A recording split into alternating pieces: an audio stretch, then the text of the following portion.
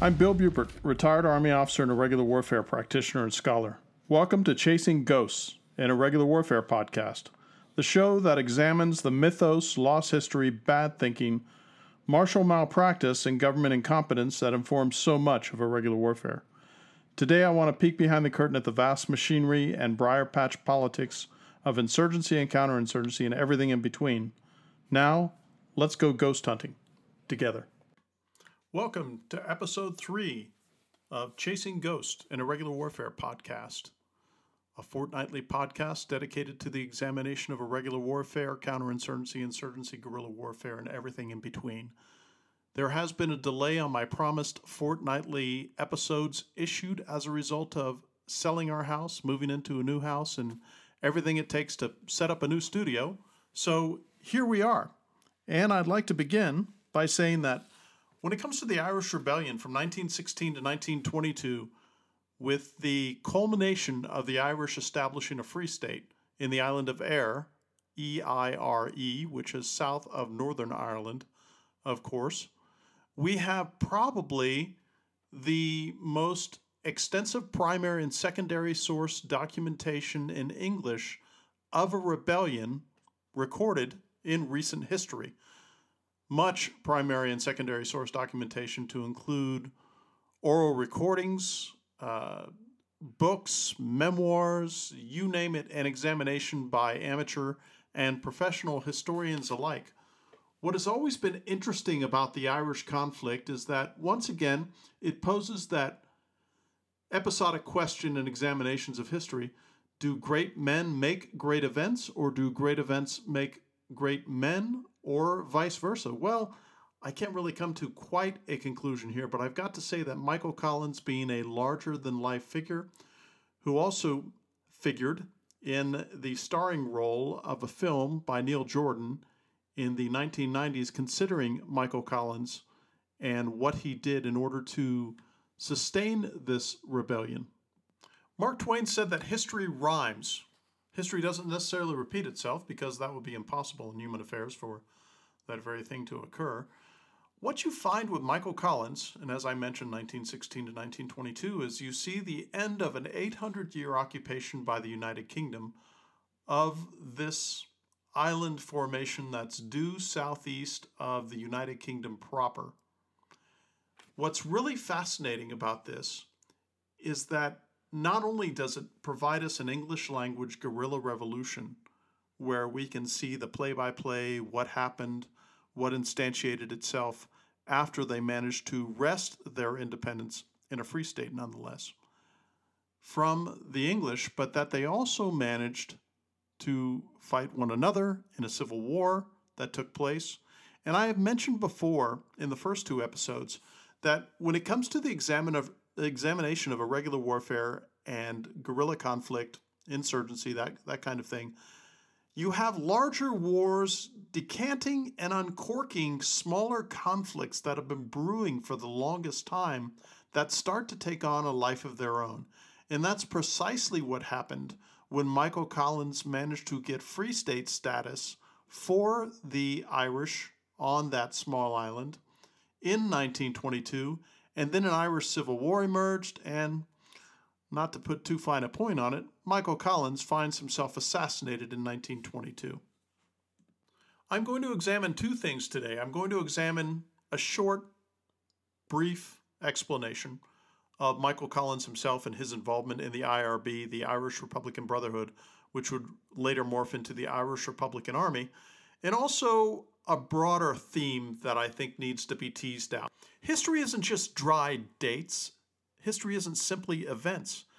History is a rippling back and forth of events that pray, depend, codepend, and evolve with each other over time, and have these impacts on what appear to be disparate events that aren't quite as disparate as we may assume, as I will illustrate today when I come to the conclusion that there were 4 reasons why Michael Collins, Eamon de Valera, the Prime Minister to come in the new Irish Republic, and other players, to include the British players on the other side, there's 4 events that led to this entire thing. One of those was World War I, The second one of those was the 1916 Rising, the failure thereof, and then the regermination of this rebellion, which led to the success in 1922. Bloody Sunday, that Michael Collins authored in 1920, and a curious and very morbid slaughter by British arms in India at the Jallianwala Massacre. So those 4 items I am going to propose to everyone listening are what led to the eventual breakdown and erasure of the 800-year occupation of Ireland by the British by 1922. Michael Collins, the scrapper, the guerrilla warfare strategist, and the intelligence operative for the IRB and the IRA, dies at the tender young age of 31 in 1922. Rather young, but very talented and very resourceful. I'd like to share a few things about him. Tough young Irish operative during the seminal years of Ireland's final divorce from the United Kingdom. Sean Cronin from Irish Nationalism, A History of Its Roots and Ideology. Realist appealed to Collins. Quote, "There would be no more glorious protest in arms," he decided. He built a cadre of realists around him, first in the IRB, then at volunteer headquarters, when he took over Pierce's old post as Director of Organization, and to include intelligence, before becoming Director of Intelligence. Finally, in Dáil Éireann, as the underground government's very effective Minister for Finance. Collins was a doer, essentially a well-informed opportunist with very few scruples. His entire ideology could be stated in 5 words. The Irish should govern themselves. End of quote. I'd like to quote Eunan O'Halpin, Collins and Intelligence, 1919 to 1923, From Brotherhood to Bureaucracy. Quote, "The characteristics which mark Collins out as a remarkably successful director of intelligence in the War of Independence include his evident appreciation of the importance of the collection and assessment of information as primary elements of intelligence operations which should precede action, his partial penetration of his adversary's own intelligence system, the efficiency and ruthlessness with which action based on good intelligence was taken, and his success in preserving the security and efficiency of his own organization, both in Dublin and in Britain, despite the pressures it operated under because of the constant threat of raids, arrests, and the capture of documents." Let's take a brief pause here. And that pause would be, well, when did England, the United Kingdom, invade Ireland? And when was it occupied by the British Crown? That happened in 1169. And they suffered a brutal occupation punctuated by indigenous risings, rebellions, and pockets of resistance. Fast forward to the 20th century, we have Sinn Féin, which emerged in 1905 to formalize a political vehicle to liberate the Irish from the British occupation. And these sophisticated rebel organizations started to emerge in the 19th and 20th century, and they culminated in the 1916 Easter Rising, which ultimately failed, but which ultimately provided the seedbed for the reemergence and resurgence of Irish rebellion to culminate in the successful 1922 divorce from London. Remember, the 1916 is smack dab in the middle of British involvement in World War I, and they're having to watch their back door, as it were, in Ireland because this had been brewing for, as I mentioned earlier, 800 years. And according to the British Army, they reported casualties of 116 dead, 368 wounded, and 9 missing. 16 policemen died, and 29 were wounded. Rebel and civilian casualties were 318 dead and 2,217 wounded. The volunteers in the ICA recorded 64 killed in action, but otherwise Irish casualties were not divided into rebels and civilians. All of these figures, as we will discover when we talk about the Jallianwala massacre in India, are greatly disputed by all parties involved. The 1916 Rising was a conventional, almost uniformed rising on the part of the Irish, in which they thought that they would go toe-to-toe with the British Army in this case, being one of the premier and leading land forces on earth since well before the middle of the 18th century. Now, what we discover is that after this, the IRB and the other militant organizations, they started to realize that the war would have to be one of the classic insurgent and conducted in suit and tie, as it were, assuming aliases and slipping through the mass base undetected. Collins would for 3 years hide in plain sight in Dublin and its environs, posing as a businessman named John Grace. Great Britain would respond with one of the most slipshod and misinformed counterinsurgency campaigns in recent history, with a number of missteps that would eventually cost them the conflict, and the island of Ayr would eventually float out of the Dominion orbit. Some suppose that if it had not occurred during wartime, that the coin may have had an even chance of success. But the modus operandi and the outlook had been shaped during wartime for the intelligence apparatus, which required, of course, intelligence officers to cut corners, dispense with vetting procedures, and cold pitch informers. The British also severely underestimated the IRB and IRA counterintelligence operations being conducted against them, which would culminate in Bloody Sunday in November of 1920, one of the more brilliant moves that Michael Collins made during this rebellion. As most of you are familiar, when it comes to the reputation of British counterinsurgency operations, I take a chainsaw to it. This is going to be your first view of me taking a chainsaw to said conflicts. This will be the first of many that we do. In the future, we'll be talking about Malaya, we'll be talking about Oman, we'll be talking about Yemen, we'll be talking about India, and a number of other British coin missteps that are the exact opposite of what the Coindinistas and the established Western irregular warfare establishments hold as the key to successful counterinsurgency, which is the British method. I am going to prove the lie to that over time and over the next year. Once the British introduced the Blacks and Tans, a paramilitary police in concert with the Royal Irish Constabulary, the atrocities started to even gain the attention in England, and some members of Parliament warned that the harsh treatment would lead to a deepening resistance and compel the populace to close ranks with the rebellion. Contrary to the popular media, the massacre at Croke Park in 1920, where 13 civilians died, was at the hands of the RIC, the Royal Irish Constabulary, and some auxiliaries. Nonetheless, a critical mass of English brutality was having a measured effect on the Irish mood that the IRA took full advantage of, and Collins hatched a plan to assassinate members of the intelligence organization known as the Cairo Gang, headquartered in the castle. But we're going to pause here, and we're going to step back to 1919 instead of 1920, and we're going to talk about something that didn't happen in Ireland. It happened in British India. It's the Jallianwala Massacre, and we'll be able to put two and two together later on in this podcast to know why we're even discussing this and talking about it. So the Jallianwala Massacre, also known as the Amritsar Massacre, took place on 13 April 1919.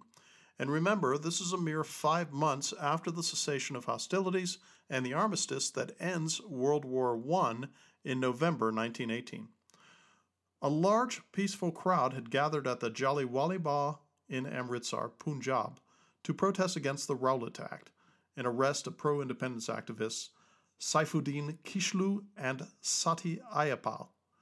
In response to the public gathering, the temporary Brigadier General R.E.H. Dyer surrounded the protesters with his Gurkha, Balak, Rajput, and Sikh from 29 Gurkhas, the 54 Sikhs, and the 59th Sindh Rifles of the British Indian Army. The Jallianwala Bagh could only be exited on one side, as its other 3 sides were enclosed by buildings. After blocking the exit with his troops, he ordered them to shoot at the unarmed crowd, continuing to fire even as the protesters tried to flee. The troops kept on firing until their ammunition was exhausted. Estimates of those killed vary between 379 and 1,500 people, and over 1,200 other people were injured, of whom 192 were seriously injured. Now, as I mentioned earlier, as far as the 1916 Easter Rising, depending on which side you're on, casualty figures on either side are going to be exaggerated or whatever the case may be. There are a number of good figures out there that were even done by Indian authorities in a commission that was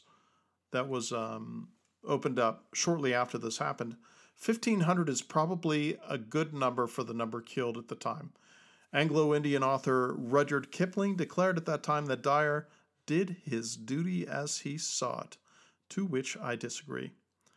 This incident shocked Rabindranath Tagore, an Indian polymath and the first Asian Nobel laureate, to such an extent that he renounced his knighthood from Great Britain. And the massacre, it also caused a reevaluation by the British Army of its military role against civilians to, quote, minimal force whenever possible, end of quote. Although later, British actions during the Mau Mau Rebellion in the Kenya colony, that's the 1950s, have led historian Hugh Bennett to comment that the new policy could be put aside. The army was retrained and developed less violent tactics for crowd control. Of course, we did not see this instantiate over the next year or two in Ireland. The attack was condemned by the Secretary of State for War, Winston Churchill, as, I quote, unutterably monstrous, end of quote. And in the UK House of Commons debate on 8 July 1920, members of Parliament voted 247 to 37 against General Dyer. Now, many think that Churchill was quite the rhetorician, maybe the finest rhetorician of the 20th century, if not one of the finest rhetoricians in the English-speaking world. The Amritsar speech, which I have read but haven't been able to listen to because I didn't record it at the time, is my favorite Churchill speech of all time. I do wish that we could get the likes of Kenneth Branagh to do a recording of the Amritsar speech because it's absolutely terrific. It's well penned, it's well executed, and it's very un-Churchillian in his regard for civilian losses. So I would urge my listeners, if you get the opportunity to dig up Churchill's Amritsar speech, take a read, see what you think. The British government tried to suppress information of the massacre, but news spread in India and widespread outrage ensued, of course. Details of this massacre did not become known in Britain until December 1919. Now remember, I spoke earlier where we took this pause to discuss this. Now, in concert with the end of World War I and a prostrate Britain just absolutely economically beggared, and the war had sapped them to such a degree, they had lost so many young men. They had lost so much in their country. As a matter of fact, when 1914 occurred and you had the eve and then the conduct of World War I, there had been, since Waterloo in 1815, almost a century of peace in Europe. This changed everything, to include what Michael Collins would leverage out of this for his own rebellion to divorce himself and Ireland from London. I'd like to quote Churchill before we move on concerning the Jallianwala massacre. Quote, "The crowd was unarmed except with bludgeons. It was not attacking anybody or anything. When fire had been opened upon it to disperse it, it tried to run away. Pinned up in a narrow place, considerably smaller than Trafalgar Square, with hardly any exits, and packed together so that one bullet would drive through 3 or 4 bodies, the people ran madly this way and the other. When the fire was directed upon the center, they ran to the sides. The fire was then directed to the sides, and many threw themselves down on the ground. The fire was then directed on the ground. This was continued to 8 to 10 minutes, and it stopped only when the ammunition had reached the point of exhaustion." End of quote. I wish I could say it in that superior Churchillian voice and accent, but I can't. For those of you who enjoy film when it comes to history, in 2021, I think it was on Netflix or one of the other vendors, they have a movie called Sardar Udham, a Hindi language film that's based on this massacre and the eventual assassination, if I recall, in 1940 of Michael O'Dwyer by Udham Singh. So what, pray tell, could this massacre, Could Indian politics, could World War I and the end thereof, a prostrate Britain, an economically ruined Britain, a militarily beggared Britain, a Britain that's having problems maintaining its centuries-old empire, have to do with that small island to the southeast of the United Kingdom, where Irish independence is on the boil? Well, I had mentioned that when it comes to history, it simply isn't about the dates. The dates happen to be an instantiation of when something occurred, but it doesn't have anything to do with how or why it occurred. The reason that history works in these ways, of course, is because humans are complex. Humans take decisions, and groups of humans take decisions that they may not before have taken if they weren't in the situations that they were. And I'm going to knit all of this together after I described what happened in Bloody Sunday.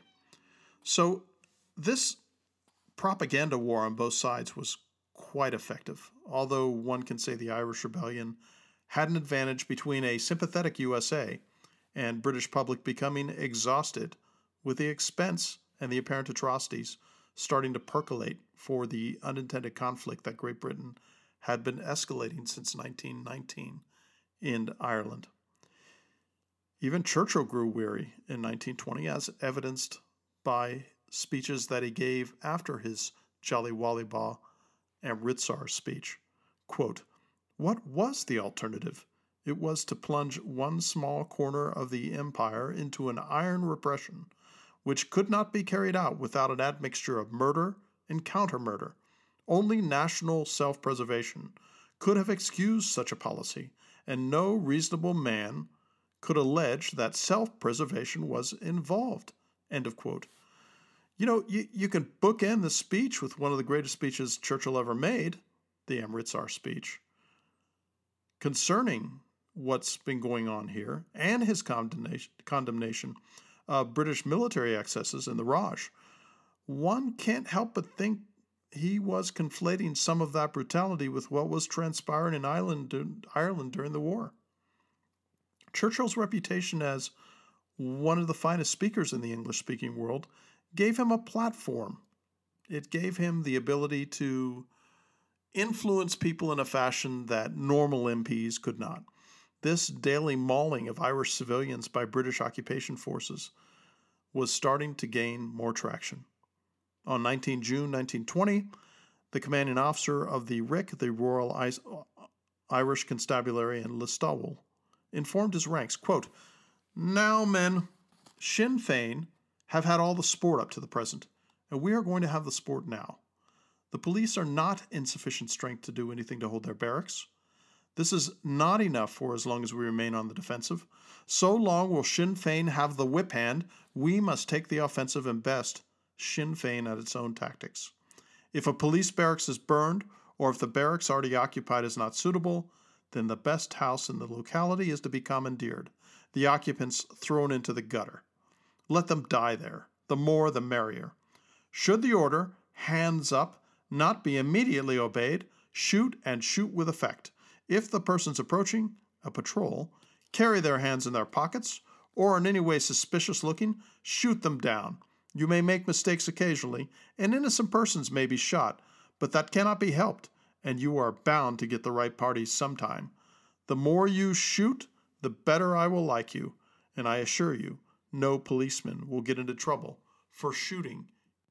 Now, as you will discover as we travel down this irregular warfare road together over the ensuing months and possibly years, if I have enough in me to do more of these, you're going to discover that when a counterinsurgent considers the mauling and killing of civilians to be on the plate and a decisive part of the menu which they'll use to put down a rebellion, the stronger, the larger, and the more steeled that rebellion will become.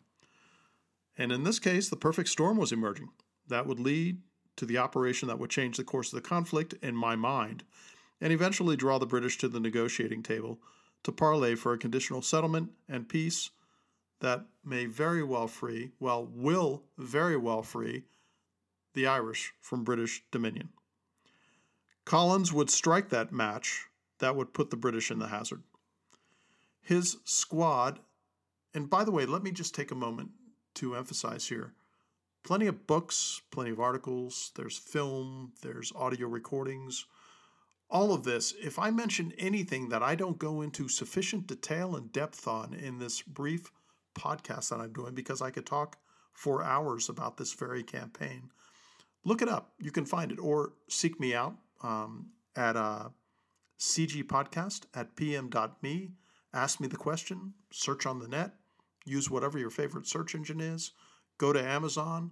I've got quite a formidable library of Irish, mostly secondary source documentation books.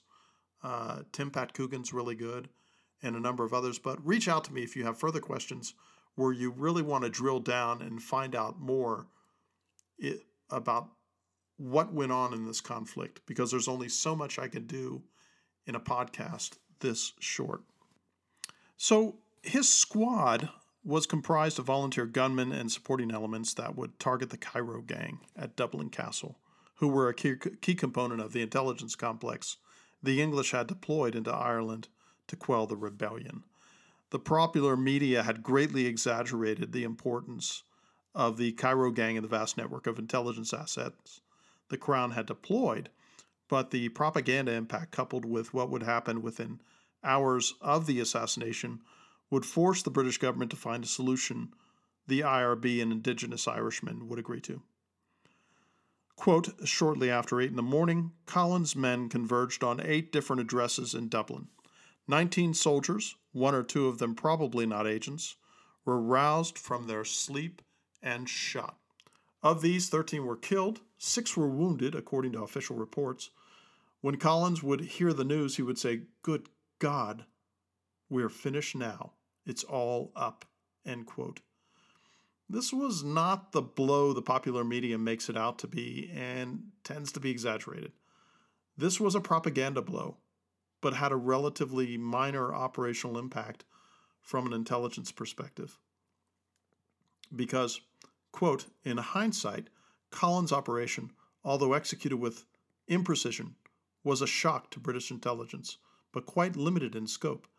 The IRA succeeded in eliminating only a small fraction of the legion of British intelligence operatives, although there is no question that a few of those assassinated were among the more experienced and aggressive operators, and at the end of the day, IRA gunmen killed 7 confirmed intelligence officers, 2 legal officers, 1 informer, and 2 auxiliary temporary cadets, while wounding 4 more suspected spies, end of quote.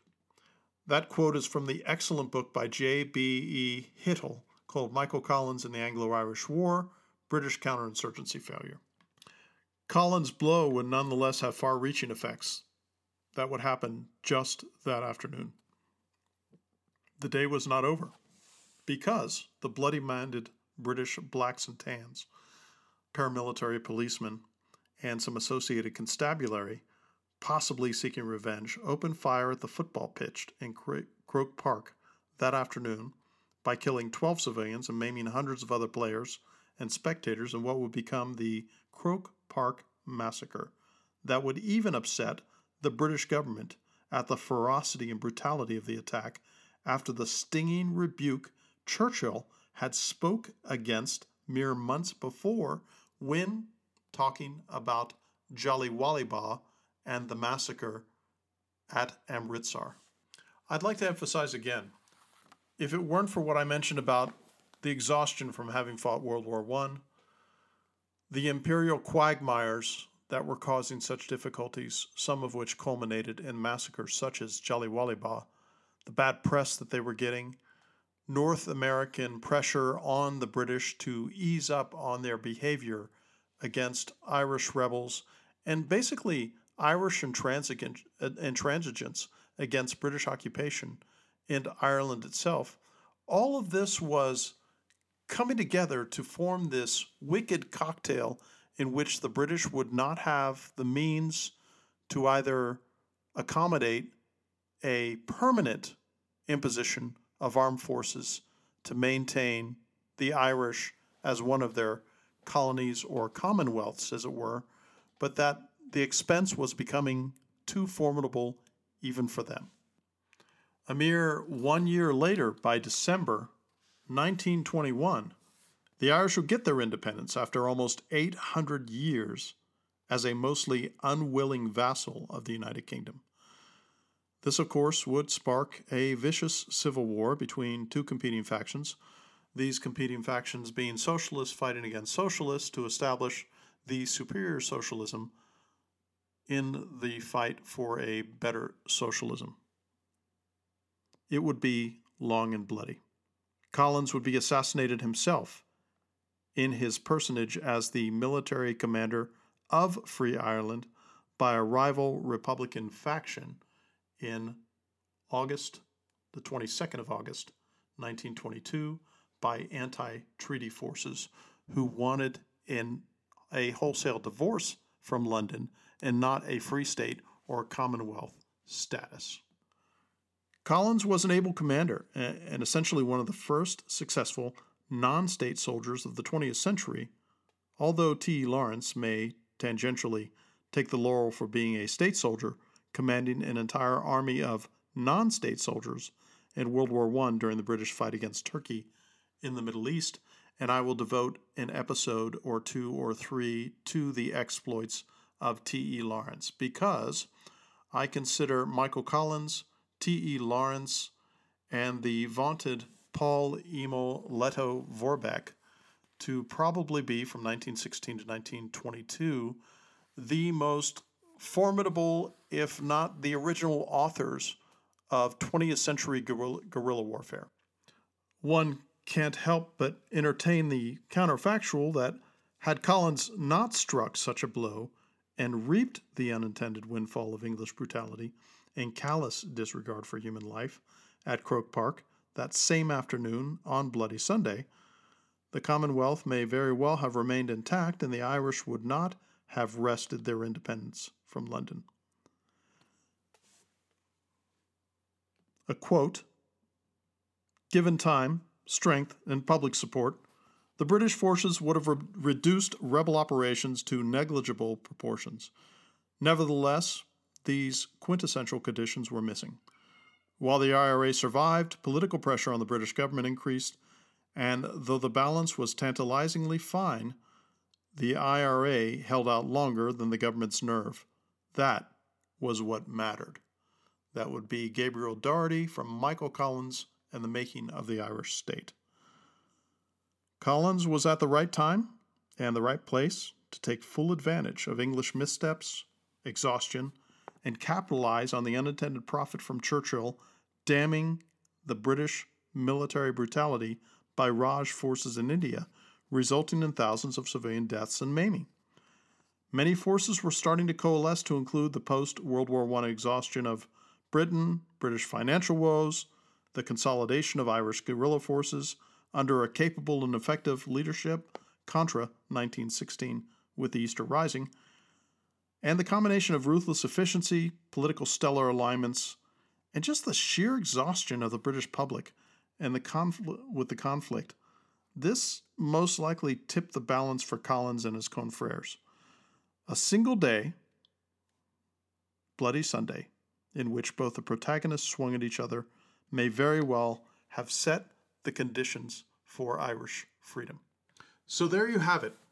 What I'm postulating is that this was a witch's brew. This was a number of calculations, missteps, miscalculations, and happy coincidences that all meted out the end state that we saw in 1922, in which after that 800-year occupation by the United Kingdom, as a result of a number of circumstances and not a single one, to include not simply Michael Collins, he happened to be the right guy at the right time, and he was able to leverage and take advantage of what I would consider be the three pillars of an effective insurgency, which is legitimacy and making sure you capture it, leveraging a narrative, and leveraging and exploiting perceived and real grievances, and taking all three of those things to the next level in a consolidated fashion to defeat a counterinsurgent who is seeking to continue an occupation of your country. A few listener notes for consumers of this podcast. Number one, thank you for the number of people who have reached out to me, got in touch with me, let me know that they're listening, gave me some tips, techniques, and procedures to improve what I'm delivering. And since Elon Musk has taken over Twitter, from which I divorced myself in July of 2019, I have started a new Twitter account, which is going to be the sole vehicle on Twitter on which I'm going to operate. That's at WBuppert, Buppert, and it will be my Chasing Ghost podcast Twitter account. Any kind of recommendations, comments, discussion, if you happen to be on Twitter and you'd like to join me on Twitter, I would appreciate the follow. And with that, I'd like to say thanks once again. And if you wish to reach out to me until I get a website put up for Chasing Ghosts, my email for this is cgpodcast@pm.me. That's cgpodcast@pm.me. Would love to hear from you. And until our next episode, hopefully a fortnight from now, since I am now settled into our new home and have the new studio set up. With that, this is Bill, out.